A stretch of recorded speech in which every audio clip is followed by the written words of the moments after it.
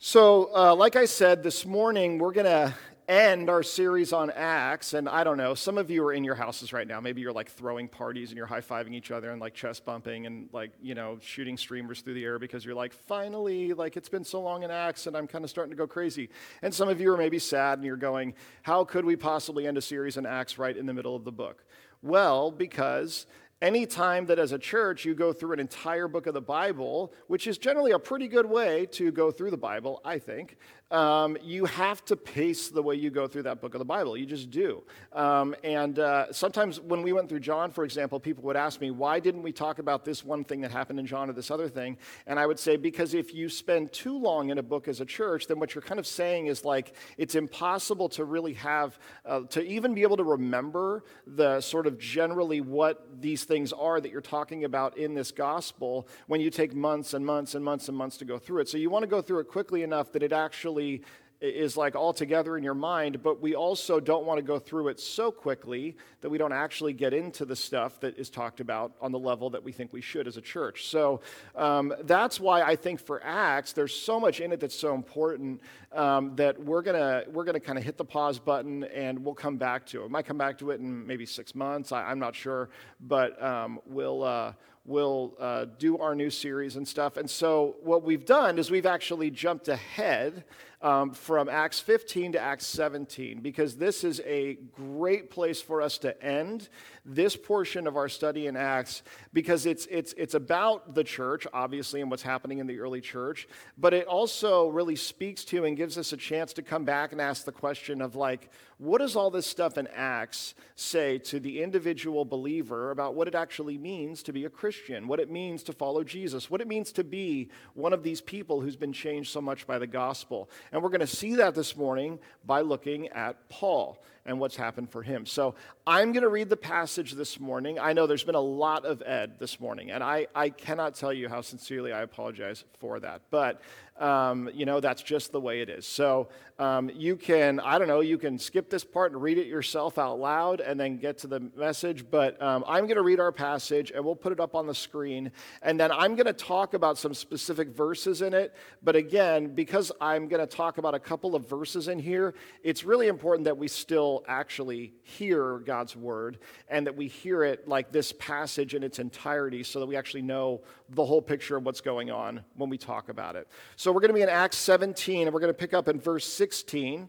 And then, like I said, it's going to be up here on the screen for you. Now, while Paul was waiting for them at Athens, his spirit was provoked within him as he saw that the city was full of idols. So he reasoned in the synagogue with the Jews and the devout persons, and in the marketplace every day with those who happened to be there. Some of the Epicurean and Stoic philosophers also conversed with him. And some said, "What does this babbler wish to say?" Others said, "He seems to be a preacher of foreign divinities," because he was preaching Jesus and the resurrection. And they took him and brought him to the Areopagus, saying, "May we know what this new teaching is that you're presenting? For you bring some strange things to our ears. We wish to know, therefore, what these things mean." Now all the Athenians and the foreigners who lived there would spend their time in nothing except telling or hearing something new. So Paul, standing in the midst of the Areopagus, said, "Men of Athens, I perceive that in every way you are very religious. For as I passed along and observed the objects of your worship, I found also an altar with this inscription, 'To the unknown God.' What therefore you worship is unknown, this I proclaim to you. The God who made the world and everything in it, being Lord of heaven and earth, does not live in temples made by man, nor does he serve by human hands as though he needed anything, since he himself gives to all mankind life and breath and everything. And he made from one man every nation of mankind to live on all the face of the earth, having determined allotted periods and the boundaries of their dwelling place, that they should seek God and perhaps feel their way toward him and find him. Yet he is actually not far from each one of us, for in him we live and move and have our being. As even some of your own poets have said, for we are indeed his offspring. Being then God's offspring, we ought not to think that the divine being is like gold or silver or stone, an image formed by the art and imagination of man. The times of ignorance God overlooked, but now he commands all people everywhere to repent.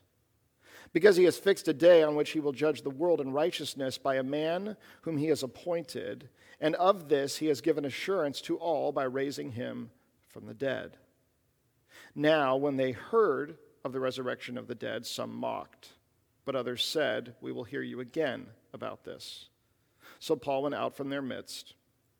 But some men joined him and believed. Among them also were Dionysius and Areopagite, and a woman named Damaris, and others with them. All right, let's pray as we jump into God's words this morning. Father, we thank you for your word. We thank you for this incredible account of this incredible interaction between Paul and the people of the city of Athens, Lord. God, our prayer is that we not fall into the trap of merely looking at this as some historical study where we learn about things that happened in the past that are maybe helpful to know in some vague sense, but that we see this as like everything in Scripture, that because it tells us something about you and about you redeeming your people, that means it ultimately tells us about ourselves as well, Lord. Would you help us to be open to what it is that we might see in ourselves as we look at Paul? Lord, it's in your name that we pray. Amen. So, one of the things that we have seen here is that Acts is ultimately a book all about change. It's a book about change, and the reason I say that is because there's a tremendous amount of change happening in the church, right? The Jewish people, this cult, as people saw, that sort of started out from the Jewish faith, and then you have these Gentiles coming in, and you have everybody having to basically have the environment that they've come to know change around them and have to adapt to that thing. Now, change is actually a pretty big theme throughout the Bible. The Bible wasn't written to tell us all about change, but by nature, anything like the Bible is going to lead to that. The reason for that is because the Bible is ultimately, it is a book that tells us about God, and it tells us about God's continual pursuit of and rescuing of his people. Again and again and again, this God who created his people that Paul talks about is pursuing his people, and he is rescuing them from bondage again and again. He is redeeming them, and he is finding a way for them. And so as a result of that, any person in the Bible who comes to the realization that they are indeed God's child ultimately faces some kind of change as a result of that. It changes them to learn that. We know that the truth of Scripture isn't something you just understand in your mind and then add to the knowledge that you have and go on living with more knowledge. That if you truly understand it and truly accept it and believe it, that it will change you fundamentally. To understand that you are a child of God will change you fundamentally. To see the light, as we say, to understand the truth of who God is, or the fact that he has redeemed you, that as his child you have wandered away, that you have this propensity to be a certain way, and that he is willing, he has made effort to redeem us from that.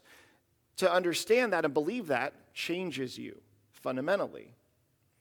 To follow Jesus required being changed. In fact, whenever Jesus encountered people, or they encountered him really, it seemed, they always had to make some kind of a choice. There was always some kind of a call that Jesus gave. And ultimately, what it boiled down to was, if you will follow me, it's going to lead to some kind of change in your life. It's not change for the sake of change. He's not there just to help everyone get a fresh start or just to help everybody, have some new way of looking at the world. It's not all about personal best. When you are with Jesus, he will give you the call in some way or another, and you'll either decide to walk away staying the same person you were when you encountered him, or follow him, but that will require that you fundamentally change in some way. And then what we read about for people who are believers and form the church, even people like Paul, is we read that when the Holy Spirit is in you, that is going to lead to sort of this continual process of changing, because the Holy Spirit is sort of making you more holy throughout your life, and as you allow that to happen, you're going to be changed. And so sort of an indication that maybe you aren't really living this life filled with the Spirit, that you maybe really aren't following Jesus in the way that you once were, is oftentimes characterized by being a person with sort of a stagnant life. Jesus describes it as a vine that is not growing, that's disconnected from a branch. Now, as much as we would desperately like to believe that there is an option in which you're just kind of staying the same but not getting worse, Jesus never describes it that way. You're either the vine that is growing because you're attached to the branch that is growing because you're attached to the vine, and you know that because you're producing fruit, or you're the branch that is withering and dying because you've been disconnected from the vine. Jesus makes it very clear. Again, there's only really ever two ways to go with Jesus. So in Acts, as the church is happening, we're watching a whole group of people kind of constantly have to reevaluate how they see God, what it means to be a part of this group of people, and how it changes them. But people are changed on an individual level, and it's easy to lose sight of that in a book like Acts. It's easy in a gospel maybe to see how Jesus' call might affect your life individually today or tomorrow, but to look in Acts and go, what does this say to anything but how we do church or how the church functions or why the church is here? Well, we look at people like Paul. Paul's story is laid out for us in Acts, and Paul's story is one of profound change. In fact, when he describes what it means to follow Jesus, he is continually saying again and again about how he was before and how he is now. But then he also talks throughout his epistles later on about the way that God keeps challenging him and keeps growing him and changing him. What we see here in Athens is an incredibly good illustration of that. And what we're going to look at this morning is three very simple things about what Paul did that show us what it looks like when a person is changed by the gospel, okay? When you are changed by the gospel, then you will do these things. And what we're going to look at is this. What first did Paul see when he was there in Athens? This cultural, intellectual center of the world at the time. What did he see when he looked at that? And then we're going to ask, how did Paul feel when he was in this place? What were the feelings within him? And then finally, what did Paul say? And the reason that we're looking at these three things is because we're not all called to be the way that Paul was specifically. We're not called to be like other people specifically. One of the mistakes we make when we look at the Bible oftentimes is we think, I'm supposed to admire these people in the Bible and try to be like them. Really what we're supposed to do is look at maybe what made that person that way that the gospel or that Christ or that God, their Father, made them that way, and say, what does it look like for that to be in my life? So we're going to say, what does a person who's been changed by the gospel see? How do they see things? How does a person who's been changed, truly changed, and is being changed by the gospel, how do they feel when they see these things? And ultimately, what kinds of things does this person say? These are the kinds of things that we should see and feel and say. Without a doubt in my mind, the overwhelming majority of people who do not profess to be Christians in the world today have a fundamental misunderstanding of what Christianity even really is about. The overwhelming majority of the people who are not Christians fundamentally don't understand what the gospel is about. And that is not simply because no one has told them. It is just as much probably because of the fact that so many people who sort of talk about this gospel message, this Christian message, maybe are people who aren't actually characterizing it the right way. Or maybe it's people who aren't actually being the right way with this message, and the result is that it communicates something that's confusing. A person who is truly changed by the gospel will show it the way that Paul does. So the first thing is this: what did Paul see? We're going to look at the very first part of this. And this one verse, we're going to spend most of our time talking about this one verse because of how much is in it. We read in Acts 17:16, now while Paul was waiting for them at Athens, his spirit was provoked within him as he saw that the city was full of idols. You see, Paul went into Athens, which is known at the time as really this central place of intellectual and cultural learning and understanding. There aren't places like this anymore in the world where there's like one place. And honestly, because of the Roman Empire's conquest and because of what had happened with the Greeks at this time, the Romans had allowed Athens to basically remain the way it was before they were conquered by the Romans. But so it isn't quite as glorious as it once was, but it's still the place that everybody goes to discuss and to talk about the ideas behind all of the things that matter the most in life. That's why if you take a philosophy class, you're going to learn about Greek philosophy. You're going to learn about guys talking in Athens, people talking in Greece, because that's where people went in the world. That's where people went in the empire to talk about the things that mattered the most. Paul finds himself waiting for some friends in Athens. And as he's there, he looks around, and what he sees in Athens, and this is huge, this is important, what he sees in Athens is kind of the best that the world has to offer at this time, right? This is kind of like if you went to the Smithsonian, or you went to the Library of Congress, or you went to Washington, D.C. If you wanted a tour of all the greatest places in America, maybe you go from Times Square to the Library of Congress and to Washington, D.C., and you look at some of the sites of our nation's founding, and then if you go to places like maybe Harvard or places that are these well-known institutions of thought, if you went around to all these places that we think of as like, oh, that place represents something big, right? It's like they had all those in one place in Athens. And so you go to Athens and you look and you talk to people, and what you see there is this is all of the stuff that we've figured out up till now. And it says in the passage that these were people who were constantly open to new ideas. They always wanted to hear a new idea. They always wanted to hear something new, something different. They weren't closed off to it. They were like, hey, we're all about learning and understanding and everything. And when Paul walks in and he sees these, because it was a creative place, it was a cultural place. There were artists here. People were getting inspired here as well as just discussing things. People were wealthy. You saw the signs of that there. So what he saw when he went to this place, the place that had the best that the world at the time had to offer, that civilization, this is the best that we've come up with as people trying to form a civilization together all the time, be better at it. What did Paul see? He saw a city full of idols. Now, it says that some of the people that listened to him when he started talking, when he started presenting his message, there were some Stoic philosophers that particularly took interest in what he had to say, and some Epicurean philosophers that took interest in what he had to say. Now, I promise you, I'm not going to get into a bunch of that stuff and philosophy and everything because as fascinating as that might be to some, that would probably put other people to sleep. But I will just say this one thing about this one group. The Epicureans, the people who followed Paul, are known as the founders of hedonism, right? So, they're pretty fun people to be around probably. And I'm sure there's some connection between togas and hedonism and what you would see happen in American universities one day.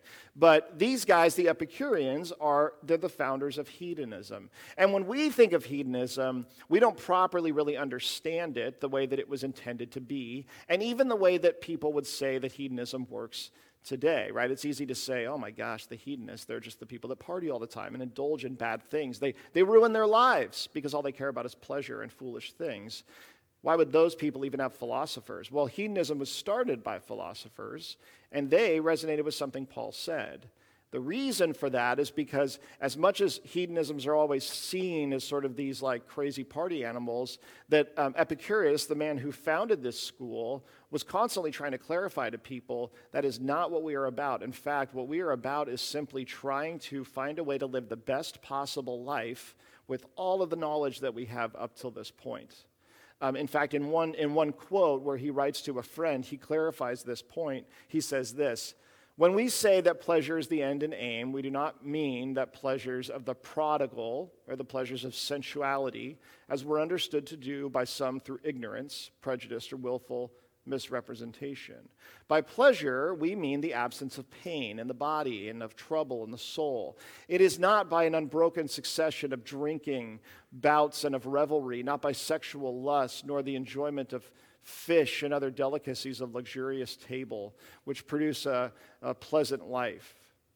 It is a sober reasoning, searching out the grounds of every choice and avoidance, and banishing those beliefs throughout which the greatest tumults take possession of the soul. What Epicurus is basically saying to his friend Menoetius, I don't know. What he's saying to his friend is this. He's saying people try to make it sound like we're all about partying, but we're not. We're basically trying as hard as we can to live the best lives that we can by avoiding pain, by making wise choices, by spending our money in the place that will bring us the best life ultimately in the long run, because they believe that this life was all that we have. That is fundamentally the way that the majority of people that you ever meet will view the world. So we take this view. This is the view that most people have by default. Yeah, I want to live the best life. When people are finishing up high school, thinking about college and what they want to do with their life, they're thinking about this, most people. Okay, what do I do? How do I get to a point that can lead to that? When people are finding a person to spend their life with, thinking about starting a family or not starting a family, they're making that decision usually based on this. What's going to bring us the best life? What's going to bring me the best life possible? I don't want pain that I don't need, obviously. That's why we hate trial. I want things to go well. Most people would say, I'm willing to do some hard things now so that I can have some better outcomes later, right? Because that ultimately is what it's about, to say, I want to live the best possible life. This is the philosophy by which most people live their lives today. What we do is we just sum it up in other ways. You can go online to Williams-Sonoma. You could buy this. You could buy a sign, $140, says live, laugh, love, right? There it is. That's it today, right? This is the best way to sum up this way of living now. And now, I'm not saying it's wrong to have this in your house. If you have this in your house, that's fine. But I'm saying the reason why this resonates with so many people is because this is what it means to be a hedonist today. To say, here is what life is ultimately about. I'm going to live my life. I'm going to find joy in my life. And I'm going to find love and love others in my life. And I am going to do those three things. Those are my priorities in life. I am really going to live. I am really going to enjoy this life that I live. A life without laughter, a life without joy is a life not worth living. And I am going to love. I'm going to love people, and I'm going to be loved by people in the way that matters most. This is what matters to most people. These were the people who heard Paul and something resonated with them. The Stoics as well, something resonated with them. When Paul went to Athens and had all of this stuff in his field of vision, what he saw when he looked at all the culture and all the learning and all the wisdom and all the understanding, when he saw all of the creativity and everything, his words about it could have led him anywhere in the city. But where did they lead him? They led him to the Areopagus, which is translated literally to be Mars Hill. It's the place of the idols. Ultimately, what Paul sees when he looks at this place, when he looks at the best of the world, is he sees idols. A person who is changed by the gospel fundamentally will look at things differently. And they will look at things, and they will look at what is at the actual root of that thing. Why? Because what Jesus continually forces his followers to do is to not get caught up with this thing in your life, but to look at this thing in your life. To not fixate only on the actions in your life, but to look at your heart behind those actions. To continue to try to ask the question of what is really causing this thing. And so when Paul looked at this city and at these people, and therefore at the leaders of this civilization, what he saw at the root of it was idols. A world filled with idols. These idols represented so many different things. This hilltop was covered in them. Money, intellect, philosophy, science, nature, sex, pleasure, national pride. Many of the idols were simply there to remind people of who their leaders were and how great their nation was and what it meant to be devoted to that place. Things like art and culture, things like fertility, which ultimately meant family. Some of the most worshipped gods at the time, idols at the time, were those of fertility. People wanted to have babies. They wanted to have families that grew, and so they worshiped these idols. Paul knew, because he had been changed into a person who looked at the world and he saw through all of the things in front of him, all the conversations taking place, all the current issues, all the achievements, past all those things to the very root of those things. To Paul, every culture, every gender, every class difference, every ill of society was secondary to something else that matters even more than that thing. Paul looked past all these things and he saw that the real power, the real drive behind most of what he saw is idols. The things that we all really want. Ultimately, at the root of all of this stuff is a deep need for money, is a deep need for love, is a deep need for pleasure, is a deep need for a family, is a deep need to be the smartest person, is a deep need to be the most creative person. A person who's changed by the gospel knows that God has created us to be fulfilled within him. And so without him, what are we? We're little idol-making factories. We are people who worship all kinds of other things. We desperately need these things because without God, we are not complete. We're fundamentally like without the thing that we need. What it means to be changed by the gospel is to be somebody who, instead of focusing on and fixating on all of the other things in life and in the world, we fixate on and focus on the actual roots of all of those things, even in ourselves. That doesn't mean that the Christian is indifferent to all the things that go on in the world. It doesn't mean that they don't care about all the things that go on in the world. But it means that we won't think that the way to show people to Jesus is through all this other stuff. You can't ultimately lead someone to Jesus through intellect and with money and through these other things that they love. You can't give them something that they love and then hope that that will lead them down the road to Jesus at some point, because if that thing is their idol, then that is the thing that they care about ultimately. That the way to see the world is this. Paul saw these idols everywhere. One of the hardest things for us to see, leave everybody else out of it, in our own lives, is the things that we idolize. The things that we are prone to lift up and say, that is the most important thing to me. I've been in Bible studies with people where they just very flat out say things like, man, if God took a child from me, that's it, I'm done, I wouldn't follow him. I mean, that's it. Like, I've told them that. And they're very comfortable saying that. People have said things like, I don't know what I would possibly do if I lost my job. I don't know. I mean, I don't really know. Like, if it wasn't for, or I can tell. You can even tell. It's kind of one of those things where everybody else in the room can tell. If you ever want to know what your idol is, I always say just ask like somebody close to you. What is my idol? No one ever asks anyone that question because they don't want to know the answer. Because usually it's kind of obvious. It's so hard for us to see these things within ourselves. But unless we're willing to see and address these things in ourselves, unless we're willing to look at how they affect the people around us, we'll never really be able to speak to those people with the gospel. To be a changed person means that you see those things instead of all the stuff. Why am I saying this so much again and again and again? Because the fact is, most of the books you read will not point out people's idols to you. When you turn on the news and it tells you what's wrong with the world, it will not point out the idols behind the things that are really wrong with the world. When you hear from a politician who talks about what they're going to do to help or to fix or to change things, they are not addressing fundamentally the idols, the root, the things that really are wrong with the world and that are going on.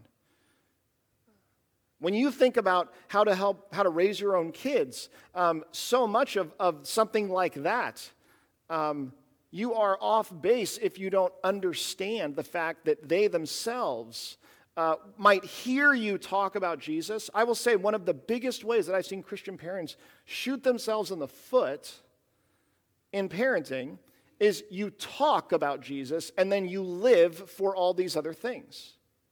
You live for a lifestyle that you desperately have to maintain. And what you show your kids is that Jesus is the thing we talk about, but all of this stuff is what we really enjoy and find our security in. Well, it's no surprise then that as they grow up, they say, what I want, what I need, what I have to have in life is all of these things, or is this kind of a life? Some parents lift up knowledge and academics. Some parents lift up athletics and achievement. Parents will jump on any opportunity to show a child that they can be the best in the world and set apart by being good at a certain thing, but still talk about Jesus. And in the end, when that child grows up, what they feel is a hole inside of them that says, if I don't fill this by being something huge and distinct that the world sees and recognizes, I'm a failure. Jesus doesn't factor into it. Paul looks and he sees idols. And like I said, it doesn't make you indifferent, because how did Paul feel when he looked at these things? It says, while Paul was waiting for them in Athens, his spirit was provoked within him. It was provoked. This word, there is a lot behind this word, provoked within him. And it doesn't just mean that he got angry, and it doesn't mean that this is one of those verses you get to use as an excuse to go off on people and, lose your temper and say all kinds of mean things to them. Because look, Paul was provoked, so it's okay if I'm provoked when I see things that make me angry in the world. No. To be provoked is a word that has like a ton of stuff behind it. It means that your heart is broken. It's mostly translated as an idiom in most languages. And so basically what that means is you have to find a saying in that language that reflects this visceral feeling and say that's what it is to be provoked. So to say like, some would say like his heart or his stomach was on fire. Some cultures would say it that way. Other cultures would say his heart was broken by.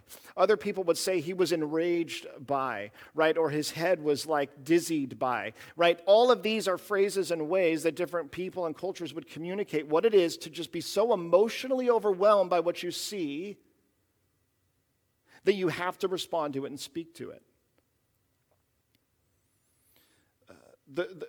The truth of the matter is that we all have this propensity to either be one extreme or another.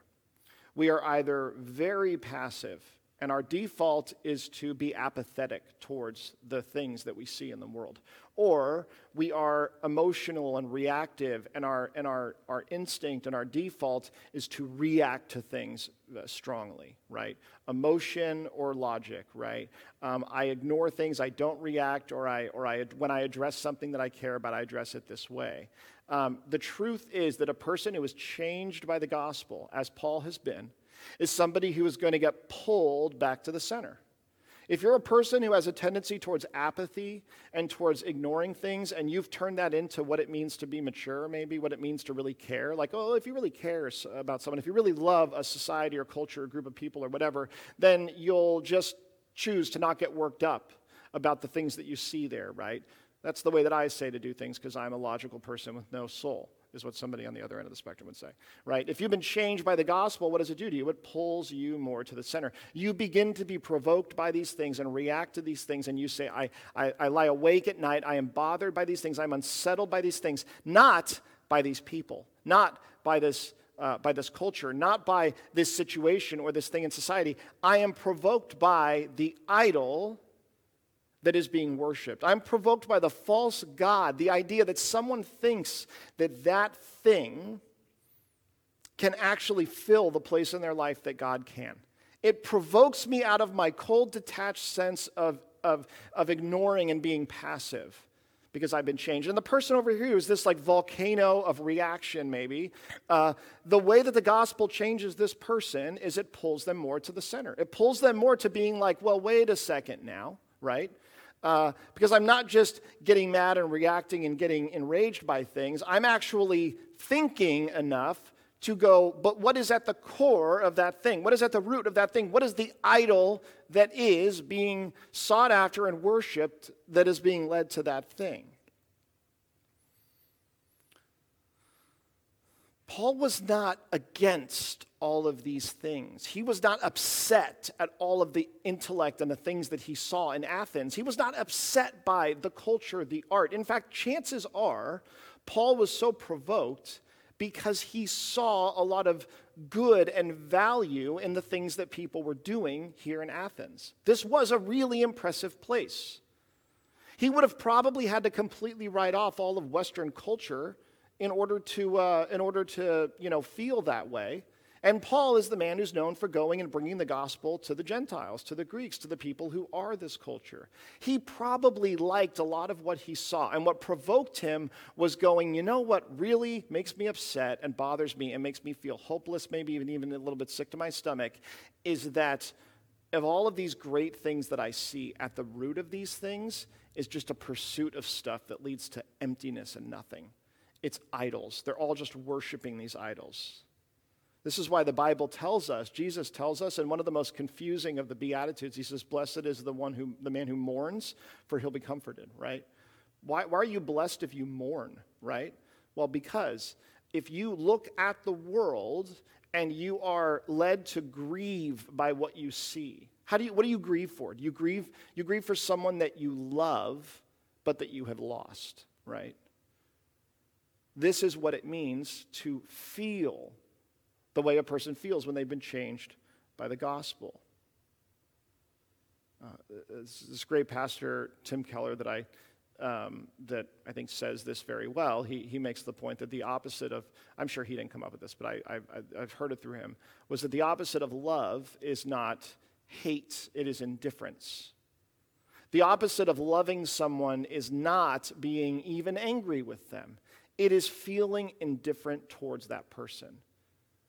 A lot of people would say that what turns them off about the church and about Christians is either that they don't care about what's going on in the world and other people outside of their group, or they care way too much and they're like zealots, right, about those things. They're against everything. They're fired up about everything, right? That's because the majority of people who probably strive to live out this thing called Christianity and what it means struggle between these two extremes. And what we see with Paul is we see that the opposite of loving is not to just be like even angry by the things that you see and unsettled by the things that you see. It's to not care at all. And what is the solution to a lot of what people say is wrong in the way that Christians react to things or the ways that we feel led to react to things? It's not to be less of a Christian. It's not to be less devout in the way that we live, which is probably, if you were to ask, like what probably most of the world would say. It is to be more devout. It is to be more Christian. It's to actually try harder to do what Jesus would have done, not less.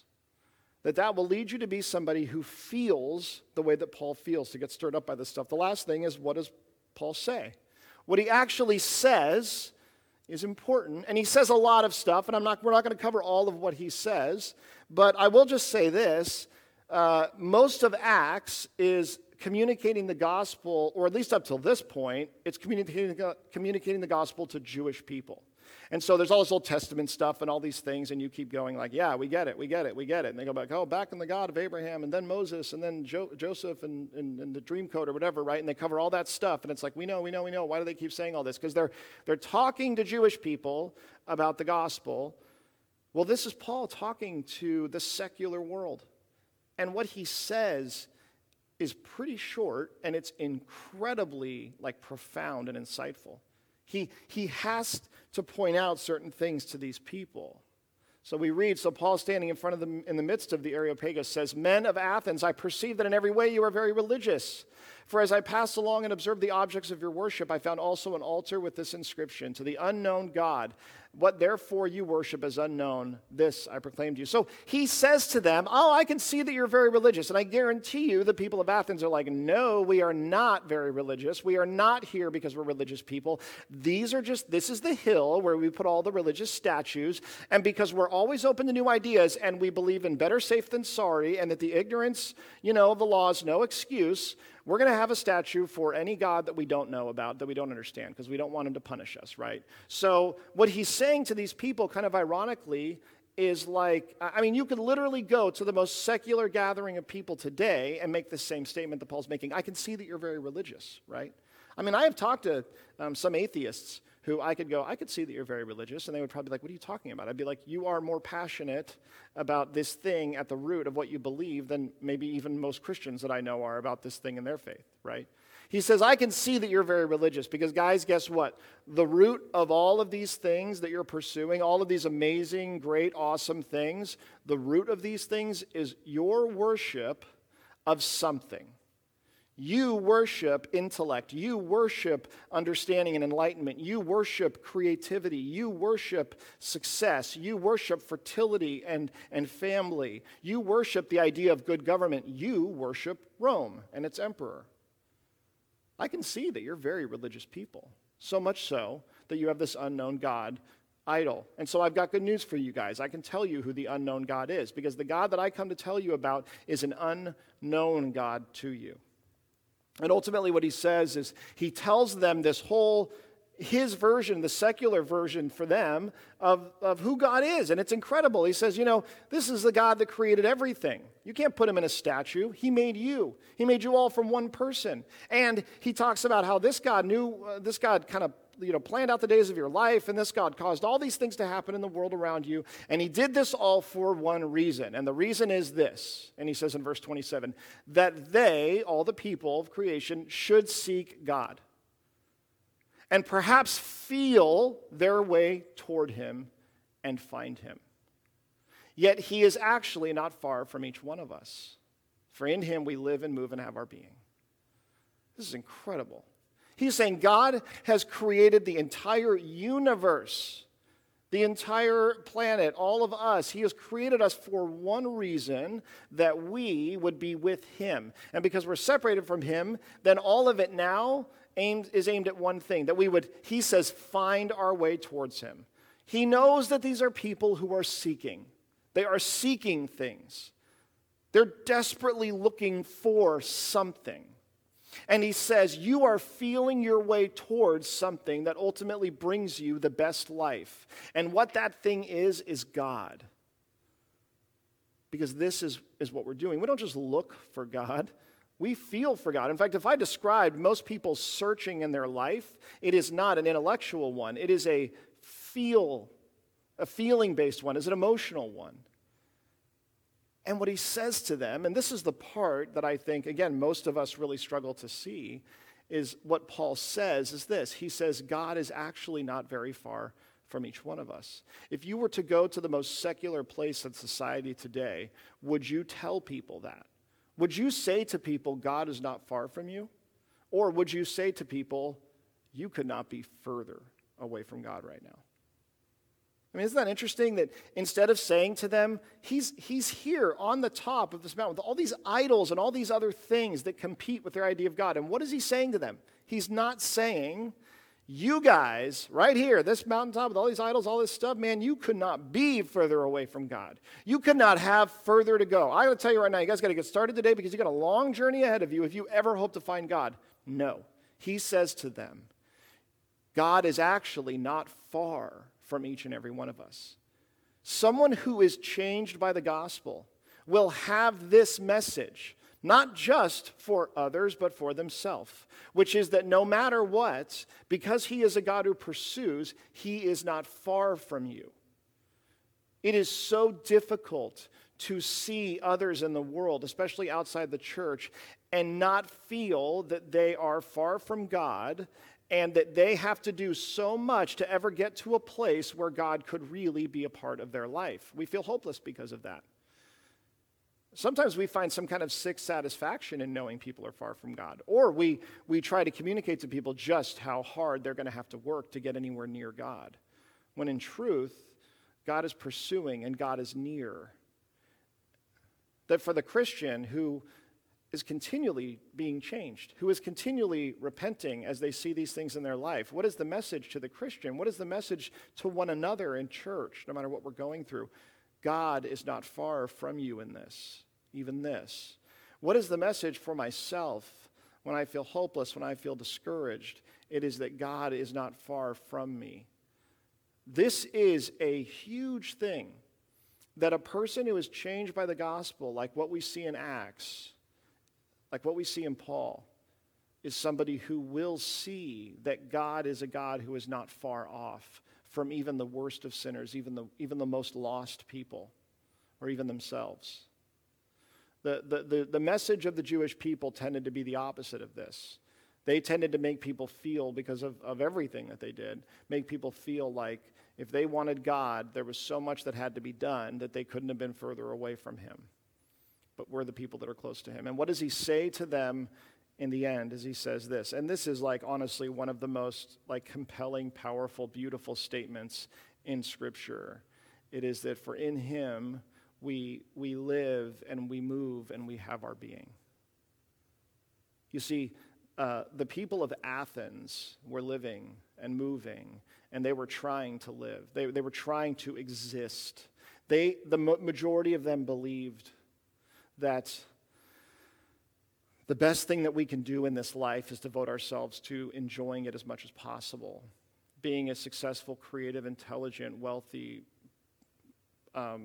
fertile as possible. And that by doing that, we could really live. And he says, all of you are so desperate to live, to move through this life and to have your being. And he says, it is only in God.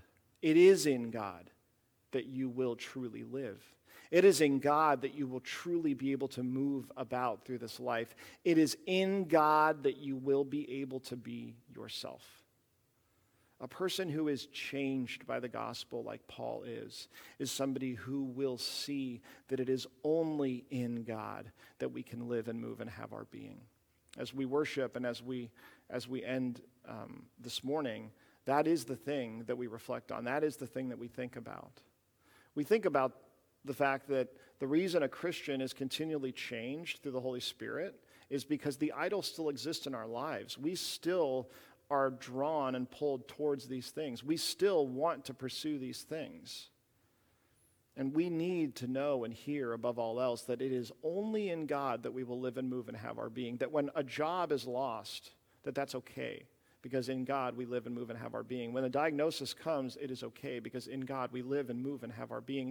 When a baby doesn't come, or when fertility doesn't happen, or when life goes completely off the rails and you find yourself, homeschooling when you plan on sending your kids to school for a year, that's okay because it is in God that you live and move and have your being.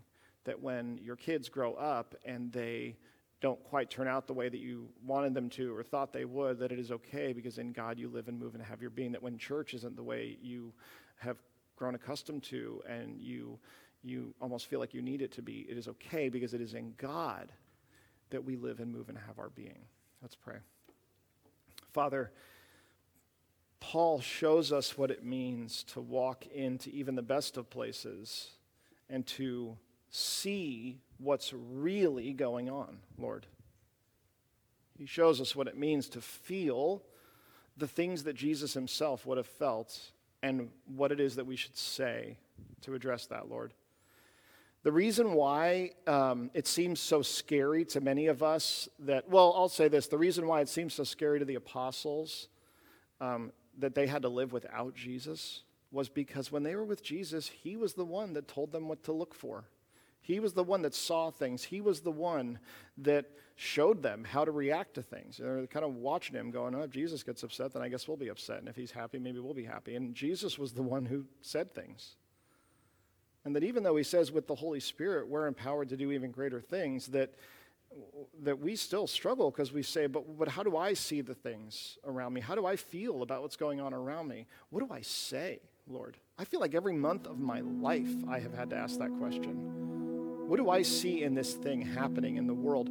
How do I feel about this thing happening in the world? What do I say to this thing happening in the world, Lord? Would you, through your Holy Spirit, help us begin to ask those questions the way that Paul did, Lord? It's in your name that we pray, amen.